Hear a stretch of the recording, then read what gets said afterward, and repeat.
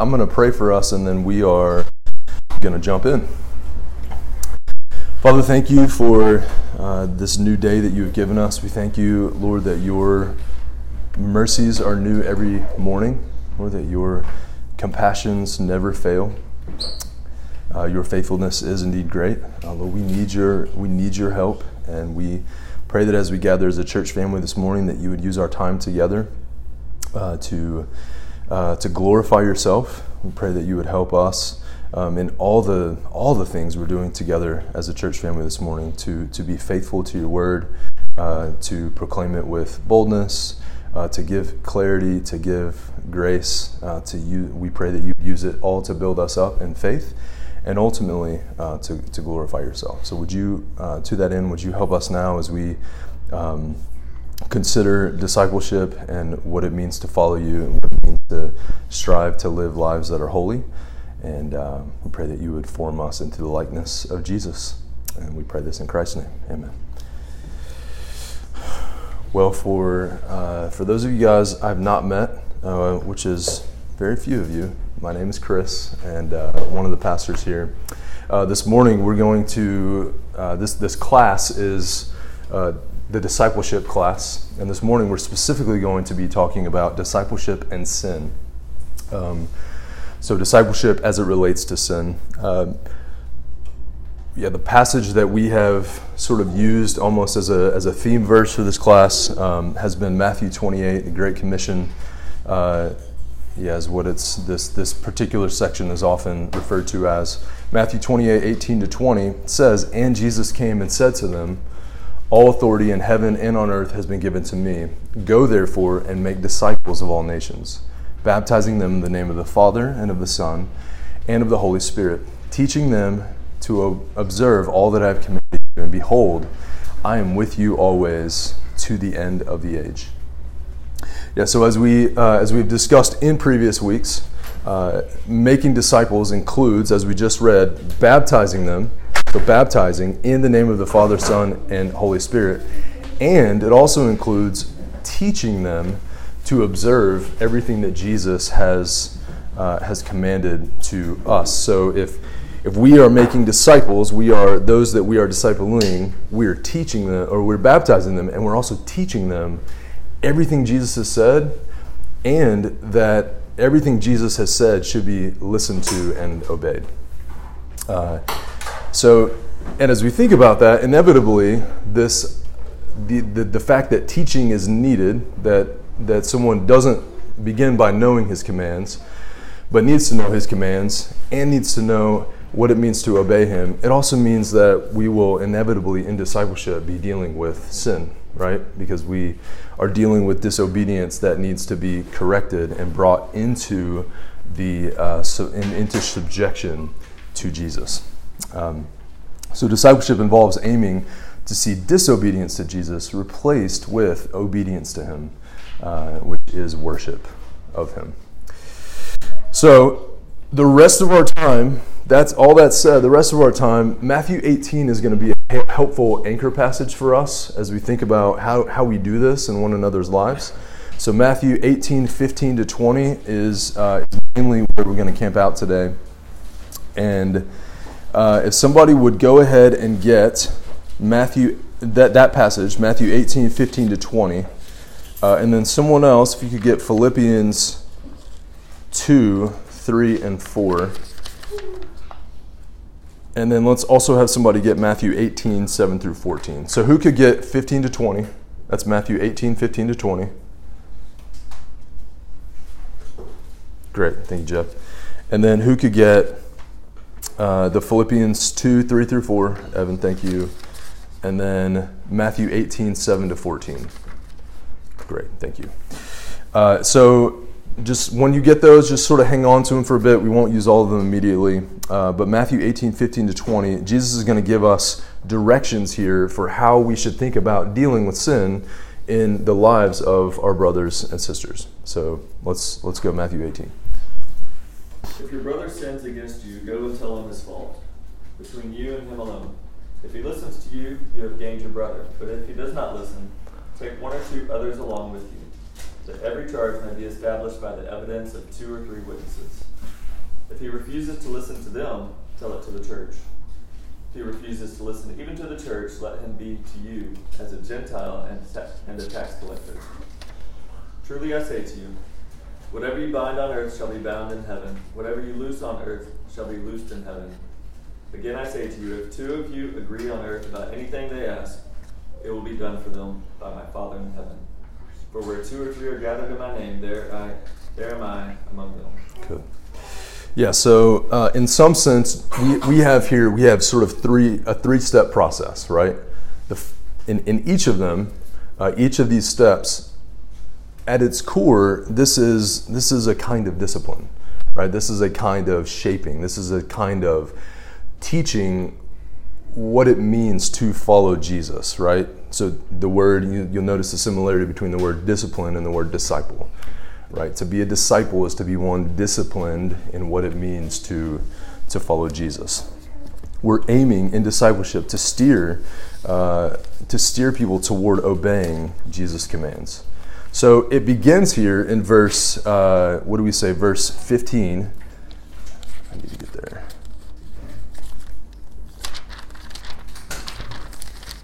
We begin in verse 15, and the passage is beginning here with an individual conversation, right? So it's a brother or a sister going to another brother or sister.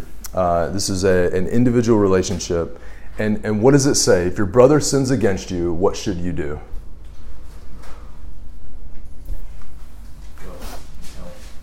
Go and tell him. Yeah, go and tell him his fault, right? Who should be there? Just the two of you, okay? Go and tell him his fault. Practically speaking, as those who are being formed, as those who do not do this perfectly, what are we tempted to do often instead of that? Gossip, yeah. What else?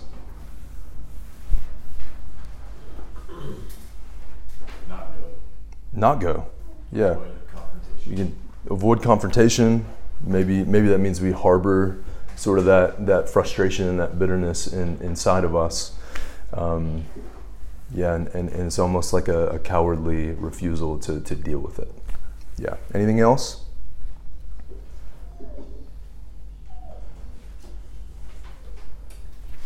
Maybe talk to the elders first about it before telling actually the person themselves.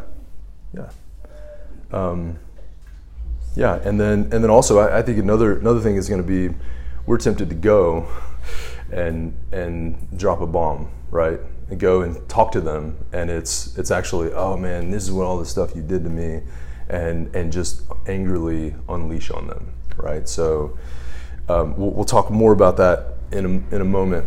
But as you think about all of these responses, what is wrong with all of them?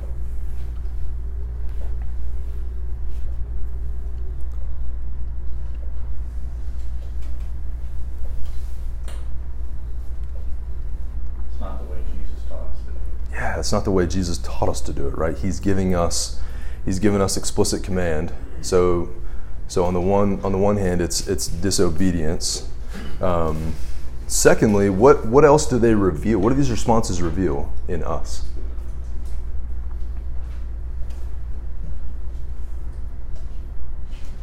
Pride, focus on self rather than restoration of the brother or sister. Yeah, pride, focus on self, not aiming for restoration. And then even, I think even a lack of awareness or a lack of remembrance of the very grace that we have been shown in all the many times that we have wronged Jesus. And what did Jesus do with that? What did Jesus do for us? Well, he went to a cross and laid down his life, right? So that was the extent of how he loved us in the midst of our sin. Even to maybe get back into, what Cody said about just the heart of desiring restoration. I think these responses that we're tempted toward, they're also wrong because they miss the heart behind why Jesus has actually given this command, right? We're supposed to go and show someone his fault so that what? What do you see in verse 15? Do you see maybe a proper motivation there? Gaining your brother. Yeah. The aim is to gain your brother. The aim is not to point out sin for the sake of pointing it out, for the sake of him knowing that he's failed. The aim is actually to gain him, right? The aim is, yes, should he know that he's failed? Absolutely. We should know those things about ourselves, but we're not going with the intent of that being the end. The end is gaining our brother, right? So if he listens to you, you have gained your brother. We're not aiming to shame. We're not aiming to justify ourselves. We're aiming to gain our brother. And so even as we think about this in our own relationships, and how does it usually go when I feel wronged, when I feel like someone has, or when I just see my brother or my sister actually in sin, maybe wronging another brother or sister. When I see those things, what do I see about myself? And I would encourage us to ask that question of ourselves. And if we find, hey, you know what, I'm actually not only tempted toward all these other things, I'm stepping into those. And I am grumbling against my brother. And I am harboring self-righteousness and bitterness. And I am actually going unlovingly or pridefully. I am gossiping about them. Then my encouragement would be for us to begin by praying that the Lord would change our own hearts, our own motivations to care first and foremost about His glory rather than our own, what we get in these relationships, our own gain. We want to care more about our relationship with the Lord and seeing Him glorified in our relationships. And secondly, unable to, like inseparably, I guess is the word I would use, we want to care for the good of our brothers and sisters, right? Our aim should be God's glory and the good of our brothers and sisters in all of our relationships, and that includes as we think about dealing with sin, in our midst. Okay. Chris, I think that's a great way to put it in context with the rest of the chapter, because the disciples started out by asking who would be the greatest, and I think Jesus is trying to caution them about their pride, like we talked about, warning against temptation, warning against looking down on others, and then teaching how to treat a believer who sins. So this certainly starts out, I think, in our own hearts, and like you said, starting out with prayer is the best way to start, to ask yourself, should I even be offended by this? Because we should really only be offended if it offends Christ. So if it's something that offended us personally, is it just a pride thing that we have, then maybe there wasn't even any need to approach them in the first place. So I think there's a lot of self-reflection that goes, which is the disciplined part. I think to recognize, is this just me that has a problem, or is this a person that truly sinned? Absolutely, yeah. I completely agree. So let's actually, since you said that, that's a great position. Whoever has Matthew 18:7-14. This directly precedes the section that we're now looking at. So Matthew 18:7-14. Whoever has that, please read that. Woe to the world for temptation to sin, for it is necessary that temptations come, but woe to the one by whom the temptation comes. And if your hand or foot causes you to sin, cut it off and throw it away. It is better for you to enter life crippled or lame than with 2 hands or 2 feet to be thrown into the eternal fire. And if your eye causes you to sin, tear it out and throw it away. It is better for you to enter life with 1 eye than with 2 eyes to be thrown into the hell of fire. See that you do not despise one of these little ones, for I tell you that in heaven their angels always see the face of my Father who is in heaven. What do you think? If a man has 100 sheep, and one of them has gone astray, does he not leave the 99 on the mountains and go in search of the one that went astray? And if he finds it, truly I say to you, he rejoices over it more than over the 99 that never went astray. So it is not only the will of my Father who is in heaven that one of these little ones should perish. Yeah. So remind me your name one more time. Tim. Tim, thank you. Yeah, so as Tim pointed out, the beginning of the chapter, the disciples are asking, who is the greatest in the kingdom of heaven? And so Jesus proceeds to get into, hey, here's an answer. I'm gonna reframe the whole conversation. But what I want you to see is that the heart of God to be God's people is to be marked by humility. And so first and foremost, he's going to jump in here in this with the section we just read, and he's going to talk about sin, right? What is the end of sin? Where does it end? Death. Yeah. So sin ends with death. How seriously does Jesus tell us that we should take sin? Very seriously. How seriously? Take extreme measures. Take extreme measures. Do whatever it takes to wage war against sin. Do it. Because what will be more costly than whatever you lose in this life to fight against sin is being thrown into final judgment before God with everything intact. I was cost nothing in this life to fight against sin, but that payment is going to come due in the final judgment, right? So Jesus is saying, whatever it takes, do it. Wage war against sin. So we know what he thinks about sin, but we also see what is the heart of God toward his children who are ensnared in sin. And he gives us an illustration. What is the illustration? You have a shepherd, right? So the shepherd has 100 sheep. One sheep strays away. What does that shepherd do? How much does he care for that one sheep? He's got 99 still in the fold. What does he do? He leaves the 99. Yeah, he leaves the 99 in safe pastures, and he goes out after the one who is straying, who is in danger. This is, and then Jesus says, he points out that if a shepherd then has this kind of compassionate and caring heart toward that one sheep who is in danger, how much greater should we actually understand the heart of, the compassion of our God in relationship to his children? We should understand his love and his care and his pursuit of those children as being far, far superior to the care that shepherd gives to his sheep. Right. So, so we have this this illustration here that helps us think about the heart of God and what should our own hearts be like toward God's people. If God has his heart toward his people, what should our hearts be like? The same, right? We should have the same desire to see the good of all of his children. Sean, were you going to ask Would they have known, I'm assuming they would have, as Jesus is talking to the disciples, they would have known the story of like Saul and David. I'm assuming. Oh, certainly. They grew up in it. Yeah, certainly. They did. Oh, yeah. But that the character, like you said, like this is how we should be also.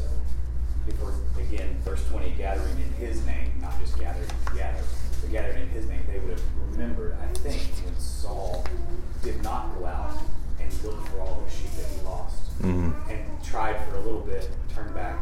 That's good. I didn't even think about it. David went. Obviously, we know that story, and never stopped until he found that one. As a representation.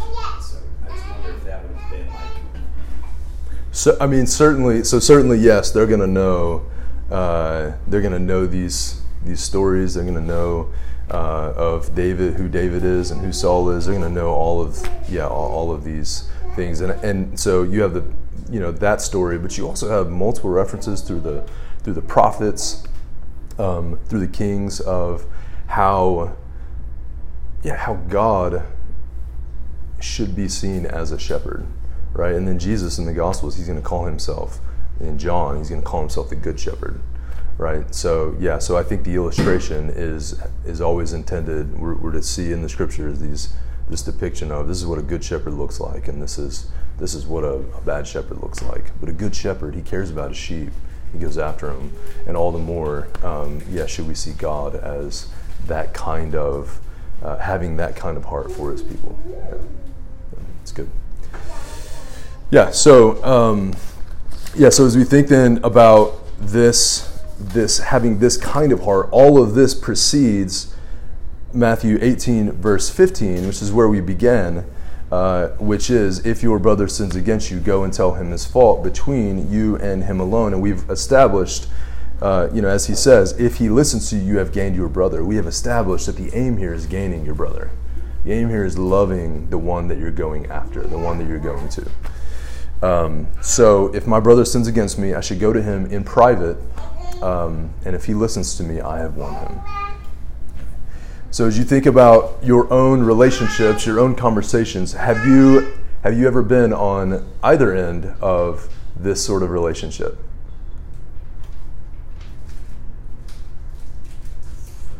I've been on both ends many times. In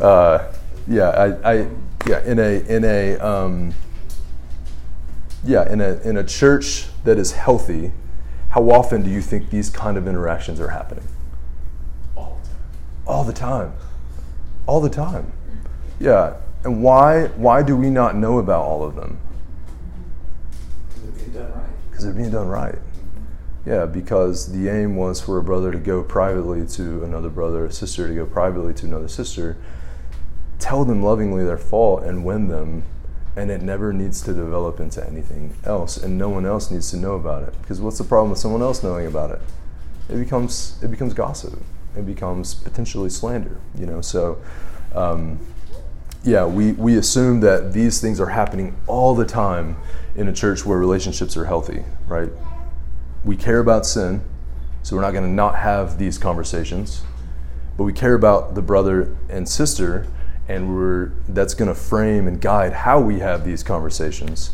And the reason that we point out the sin is so that our brother or our sister would have sobriety on what is the truth, what are Jesus' commands, and be instructed in their, and encouraged in their pursuit of Jesus. Okay. Hebrews 3:12-13. I didn't ask anybody to get this, did I? Take care, brothers, lest there be in any of you an evil, unbelieving heart leading you to fall away from the living God. But exhort one another every day, as long as it is called today, that none of you may be hardened by the deceitfulness of sin. So here we have a sober warning and an encouragement, right? The warning is that what could crop up in us is an evil, unbelieving heart that leads us to stop actually aiming to walk with the Lord, stop actually pursuing Him, stop actually aiming to obey Jesus' commands. And then the encouragement is exhort one another every day. As long as today is called today, exhort one another, so that none of you may be hardened by the deceitfulness of sin. Because what happens when we stop having these conversations and going to one another, what happens is we can get caught up in our sin, we can be deceived by it, and then as we continue to step into it and continue to walk into it, what happens is our hearts become hard, and it becomes more difficult for us to hear the truth. It becomes more difficult for us to obey Jesus, and our souls are in danger. And this is why Jesus, because He loves His people, He's encouraging His people, hey, let's go after one another. Let's not let any one of us get outside the sheepfold. But if one of us does, man, let's go after the sheep. And then a final word I would give. So all of this is framed up, because we're using the Matthew 18 passage here. All this is framed up as sort of a reactive approach to going after someone who has sinned. But then for our own walk of being disciples, we should also not wait until someone comes and pursues us about our sin, right? What should we be doing?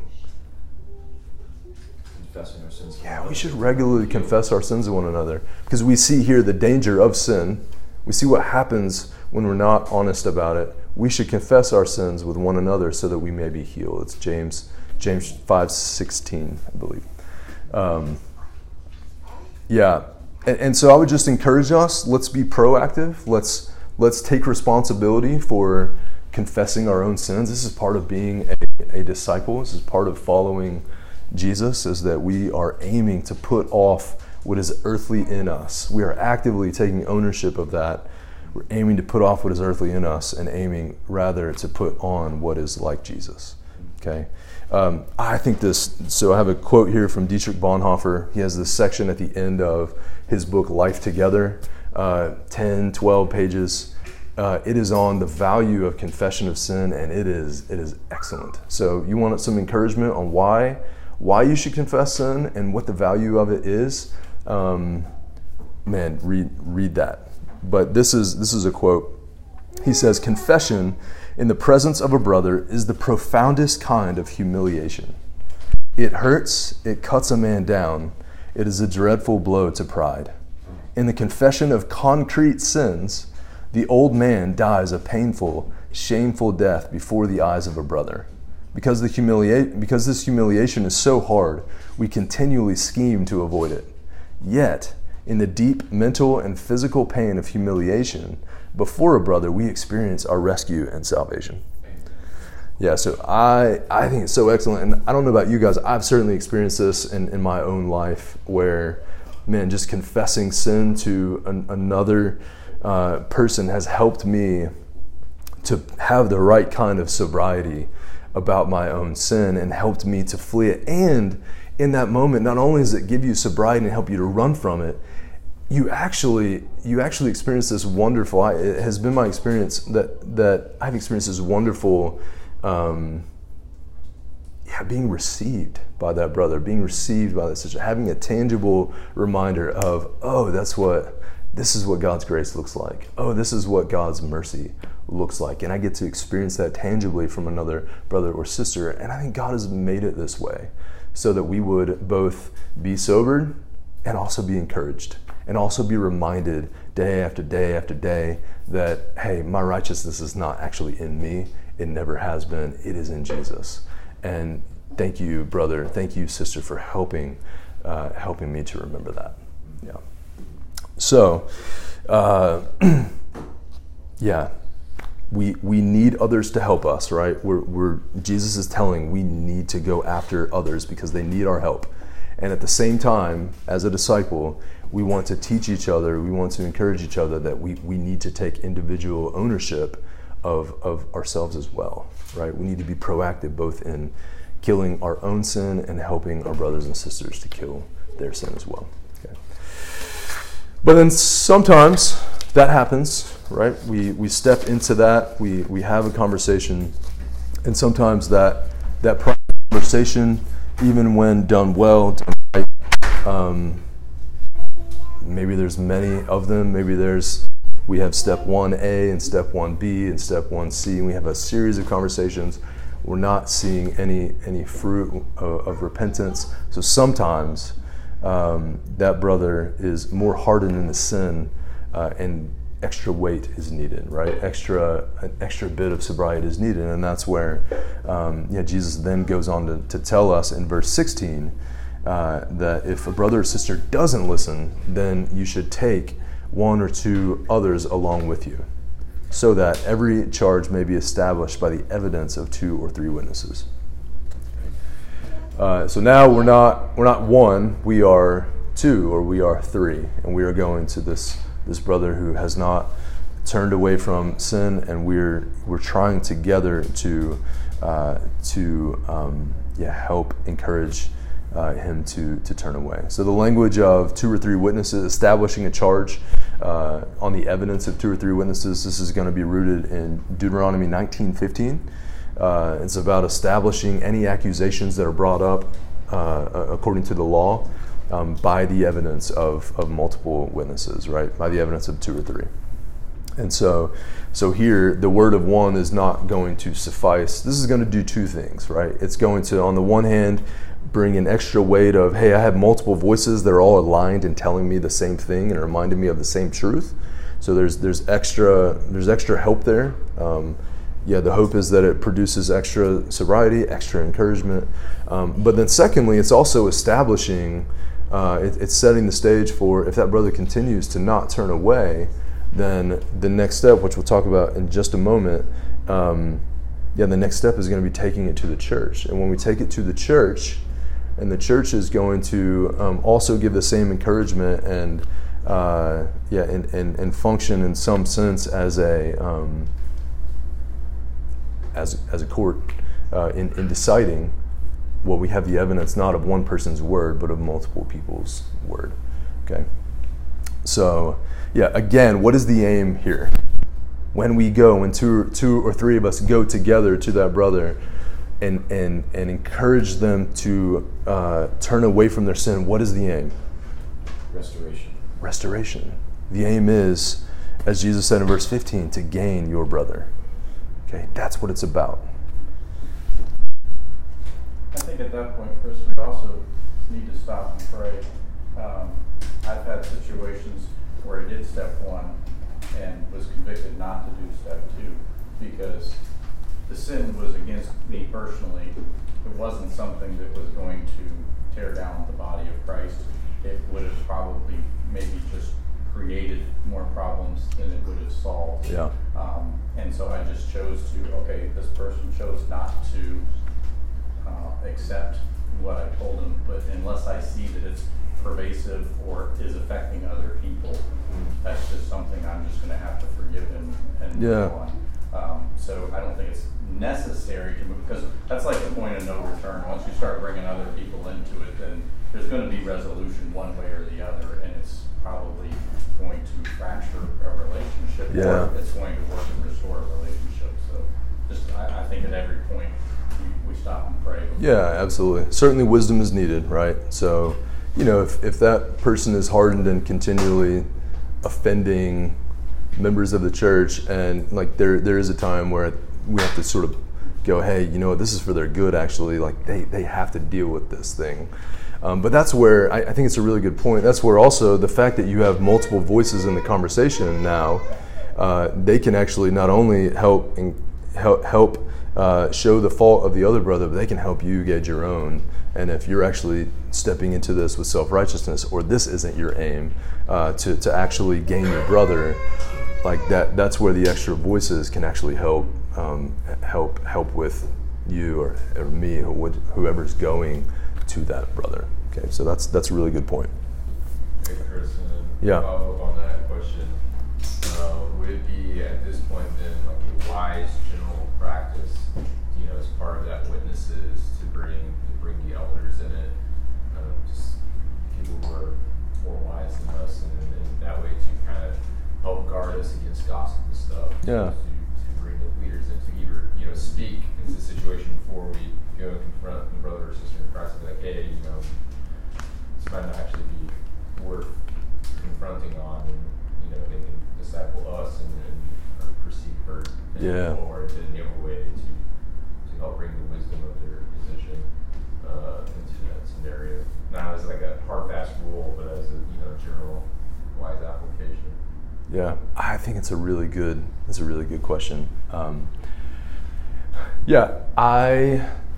So in doing this, is it okay? And Jesus says, go and tell the brother his fault. Is it okay to talk to an elder, one of your pastors, about what that looks like? I think yes. I think it's okay to do that. I think you have to gauge your own heart in that, right? So if you're going to that elder so that you can gossip, if that's your heart, is you're actually frustrated at them and you just want to vent to an elder, that's different. If you can go to the elder and say, hey, look, I feel like I want to vent.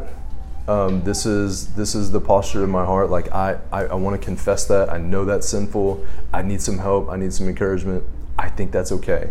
So I want to encourage us. Like it is good to talk to other mature members, other mature spiritual authority about how to do this well, and how to help you have wisdom in a situation. I would encourage you to do that not before, but after praying, and then check your heart in the way that you're approaching that elder or that spiritual, that mature brother or sister. Yeah. So is that helpful? Yeah, I appreciate it. Yeah. Cody, did you add anything to that? I thought where he's going with that actually was when you bring the 2 or 3 or the 1 or 2, that they're more spiritually mature than you when you get to that point, so you're not bringing somebody that's not necessarily going to be helpful. Certainly. You go to somebody, maybe someone in leadership position in the church, because they know, well, the next step is going to be, we're going to take this to the whole church. So, yeah. And then that's the person that can say, hey, check yourself, because there may be you that has, Yeah, that's a really good point too. I mean, we're not trying to grab 2 or 3 of our buddies to be yes men just to side with us. I mean, that is absolutely the opposite of what Jesus is aiming for here. And so again, like you'll notice that in all these things we're talking about, you'll notice that one of the main keys here is how is my heart engaging the obedient thing that Jesus is calling me to do, right? What is the manner in which I'm obeying Jesus? Like, am I doing it to check the box outwardly, but my heart is actually not aligned with what Jesus' intent is? Well, this is where we need to be formed. This is where we need to be, bringing that into a real, into subjection to a heart that loves Jesus, that loves His glory, that loves His people. And if that's not the aim, man, let's pray that Jesus would work in us, that His Spirit would work in us to convict us of our sin and to help us to grow in that. Yeah, I was going to say, I think you're right, like, in prayer, like, discern who the right 1 or 2 or 3 is to go to your brother with.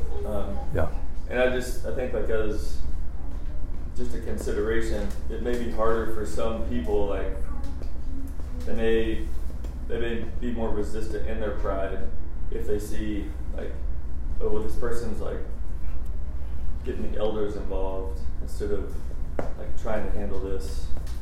I don't want to say, like, at a lower level, but yeah, I certainly agree. Yeah, so again, this is why you're getting an elder involved, how you're getting an elder involved, how an elder is getting involved. Like, all of it matters, right? So often, I can't tell you how often somebody shares something with me and I'm like, have you talked to them yet? Go and talk to them, but let me, maybe as you navigate that conversation, here's some things I would think about, and here's some things I would maybe pray about in your own heart. But my intent is I don't want that person to ever know that I was even part of the conversation. I want to help shepherd this person wisely to pursue reconciliation. Does that make sense? So, but I think you're right. Like, again, this is not a means of, oh, I'm going to go tell an elder this thing so I can get the elder involved, and maybe they'll put some extra heat here. Like, that's not. We're not aiming for that either. Yeah. Okay. That's step 2. Sometimes step 2 also doesn't produce the fruit that is in keeping with repentance in that brother or in that sister. So Jesus says, verse 17, if he refuses to listen to them, that is the 2 or 3, tell it to the church. And if he refuses to listen even to the church, let him be to you as a Gentile and a tax collector. So what do we typically call this step of this process? Church discipline, right? This is, now it's not just an individual helping to disciple, it's the church aiming to disciple. It's the church aiming as a body to bring sobriety, right? To bring the truth. There's a real sense here of seriousness. And then if that brother or sister still, even after telling it to the church, and the church calls this person to repent, and that person does not repent, how should we treat that person? Like a church visitor. Like a church visitor. That's good. That's right. Church visitor. So we have no idea if they actually know the Lord, right?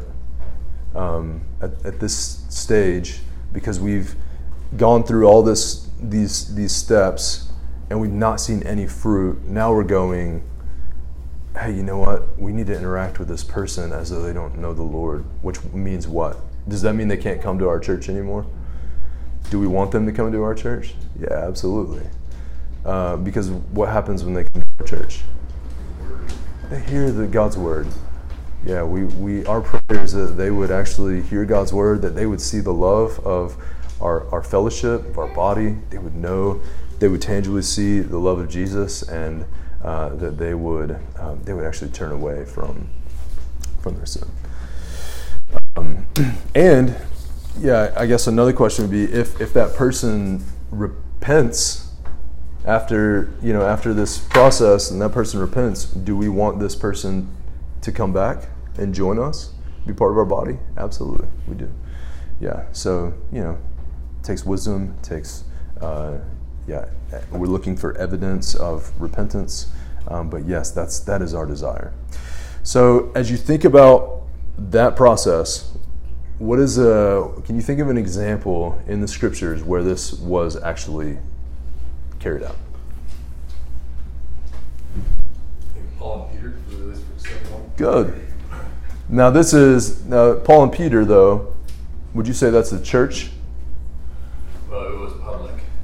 Okay. So I think it'd be. Yeah.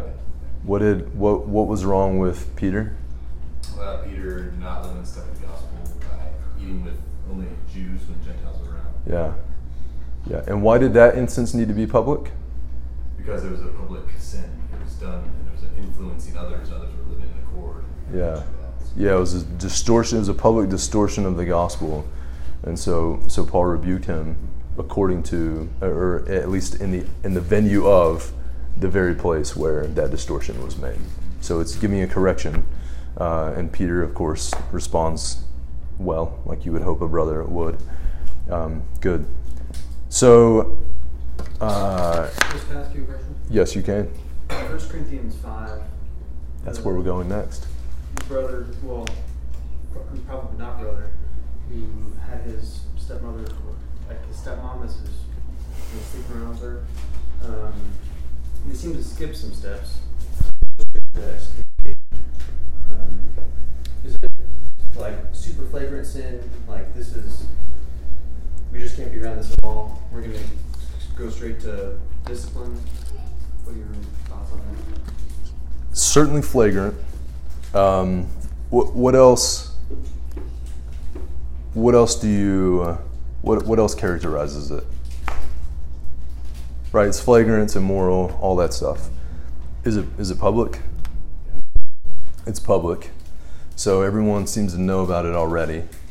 The church is tolerating it. Paul calls them arrogant. So, yeah, there's a lot of evidence here that everyone actually knows about this, and nothing is being done about it. Right? So, which also means, do you think this has just happened yesterday? No, it's ongoing, and it's been going for some time, and there's been time for repentance, and it's not happening. So let's look at that passage, because that's where I was hoping for us to go next. So 1 Corinthians 5, 1 through 5. Someone read that for us. It is actually reported that there is a sexual immorality among you, at a kind that is not tolerated even among pagans. For a man has his father's wife. And you are arrogant. Ought you not rather to mourn? Let him who has done this be removed from among you. For although I am absent in body, I am present in spirit. And if present, I have already pronounced judgment on the one who did such a thing. Through which verse? Through 5. Okay. When you are assembled in the name of the Lord Jesus, and my spirit is present with the power of our Lord Jesus, you are to deliver this man to Satan for the destruction of the flesh, so that his spirit may be saved in the day of the Lord. All right, so sexual immorality, it's being openly committed, right? So everyone seems to know about this. It says a man has his father's wife. It's being tolerated by the church, right? So as though the church is functioning as though allowing this thing to remain in their midst is not going to harm them, right? This is why Paul is going to say that in these verses that they are arrogant.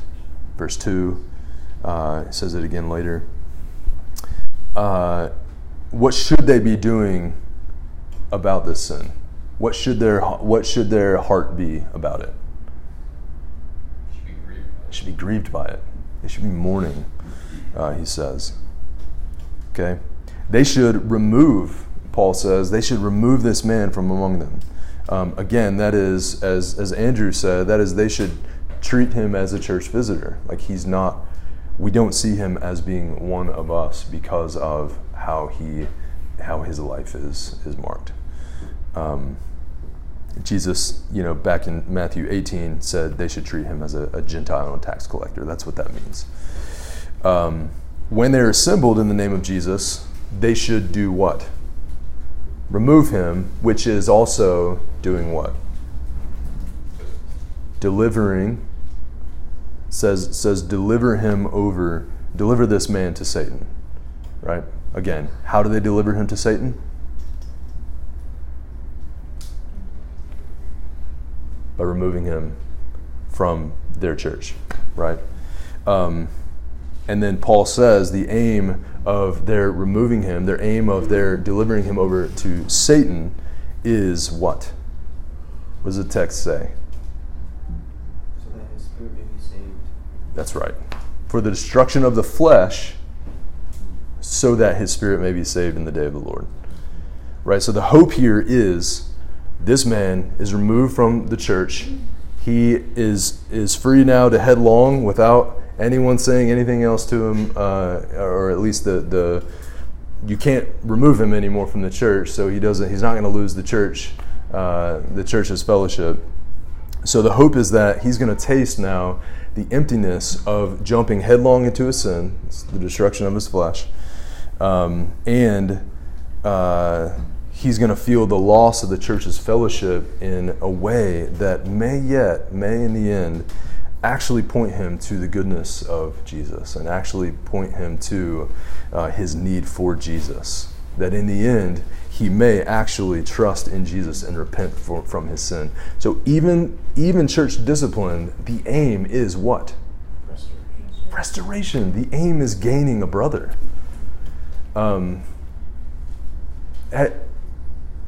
Has anyone been at a church before coming here that practiced church discipline? Yeah, so it looks like many of us. Yeah, we were when I was in Texas before moving here. We sadly had an instance of church discipline that our church had to carry out, and there was another pastor in the area at another church who heard we were doing this, and his comment was, "Man, you should never discipline someone out of the church. This is the most unloving thing you can do."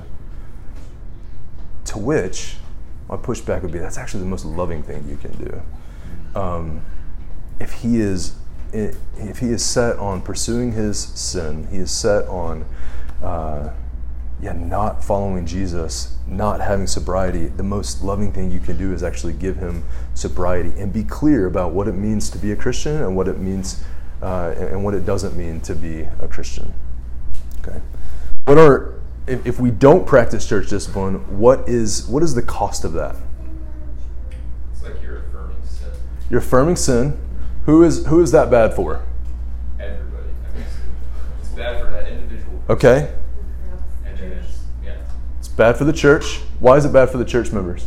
Corruption, embracing that, like maybe feeling that sin is embraced. Yeah. Oh, and so, nothing's going to happen to me if I do this sin. This must not be a big deal. Yeah. What else is it bad for? the world.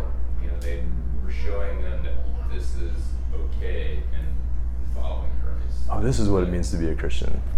Yeah. So we distort the gospel, and then lastly, glory of Christ.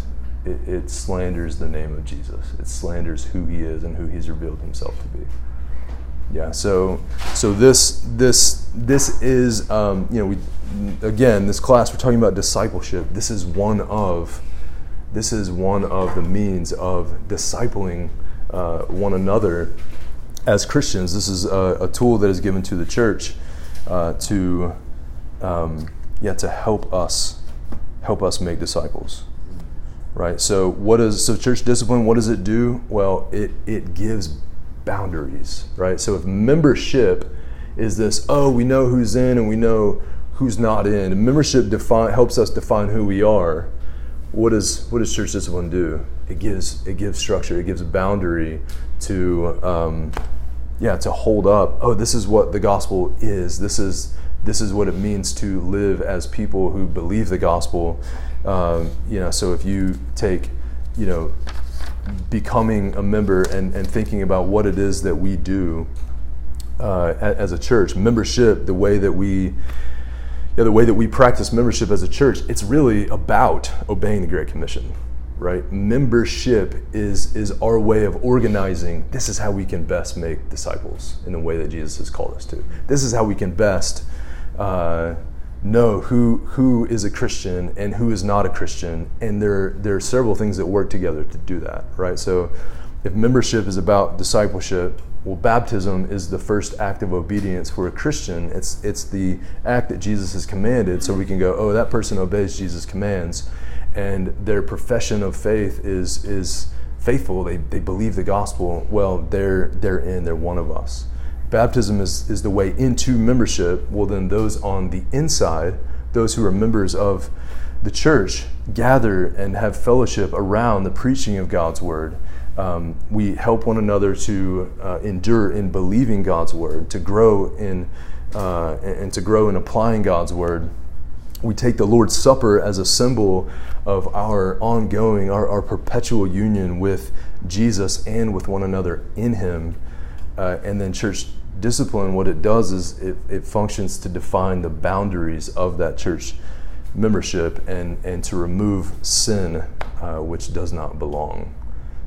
Now that removal of sin is bringing repentance and and confessing it, but when those things don't happen, it has to be removed in another way, right? And that is what church discipline does. Last example, 2 Corinthians 2, 5 through 11. We're running short on time, so I'm going to read this. 2 Corinthians 2, 5 through 11. Now, if anyone has caused pain, this is Paul's next letter, right? So we were just in 1 Corinthians, now we're in 2 Corinthians. Now, if anyone has caused pain, he has caused it not to me, but in some measure, not to put it too severely, to all of you. For such a one, this punishment by the majority is enough. So you should rather turn to forgive and comfort him, or he may be overwhelmed by excessive sorrow. So I beg you to reaffirm your love for him. For this is why I wrote, that I might test you and know whether you are obedient in everything. Anyone whom you forgive, I also forgive. Indeed, what I have forgiven, if I have forgiven anything, has been for your sake in the presence of Christ, so that we would not be outwitted by Satan, for we are not ignorant of his designs. So a few notes here. Someone has caused pain. It's evident from what Paul's saying. Someone has caused pain to the Corinthian church through their sin, right? The reason I'm saying through their sin they've caused pain is because Paul's calling them to forgive this person. Which, if you have forgiveness, because you've had sin. Secondly, the majority has punished this man in some way. And for there to be a majority, what does that also imply?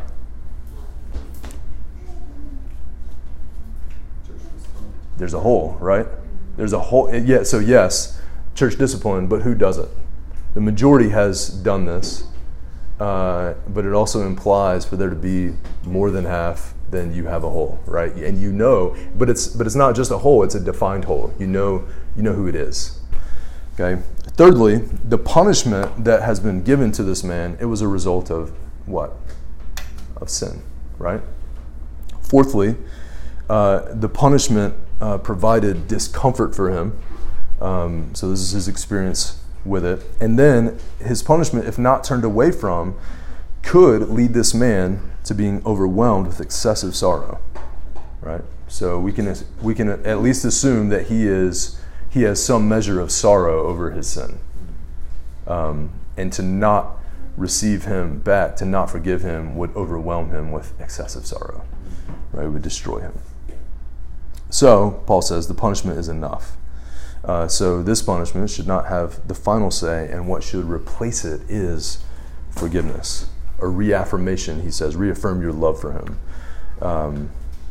And then he closes these verses, to not forgive, at least in this instance, to not forgive this man would mean being outwitted by Satan. So, the aim of the church's punishment, it was to do what for this man? It was to see what in him? Yeah, a broken and contrite heart through which would come restoration. Yeah.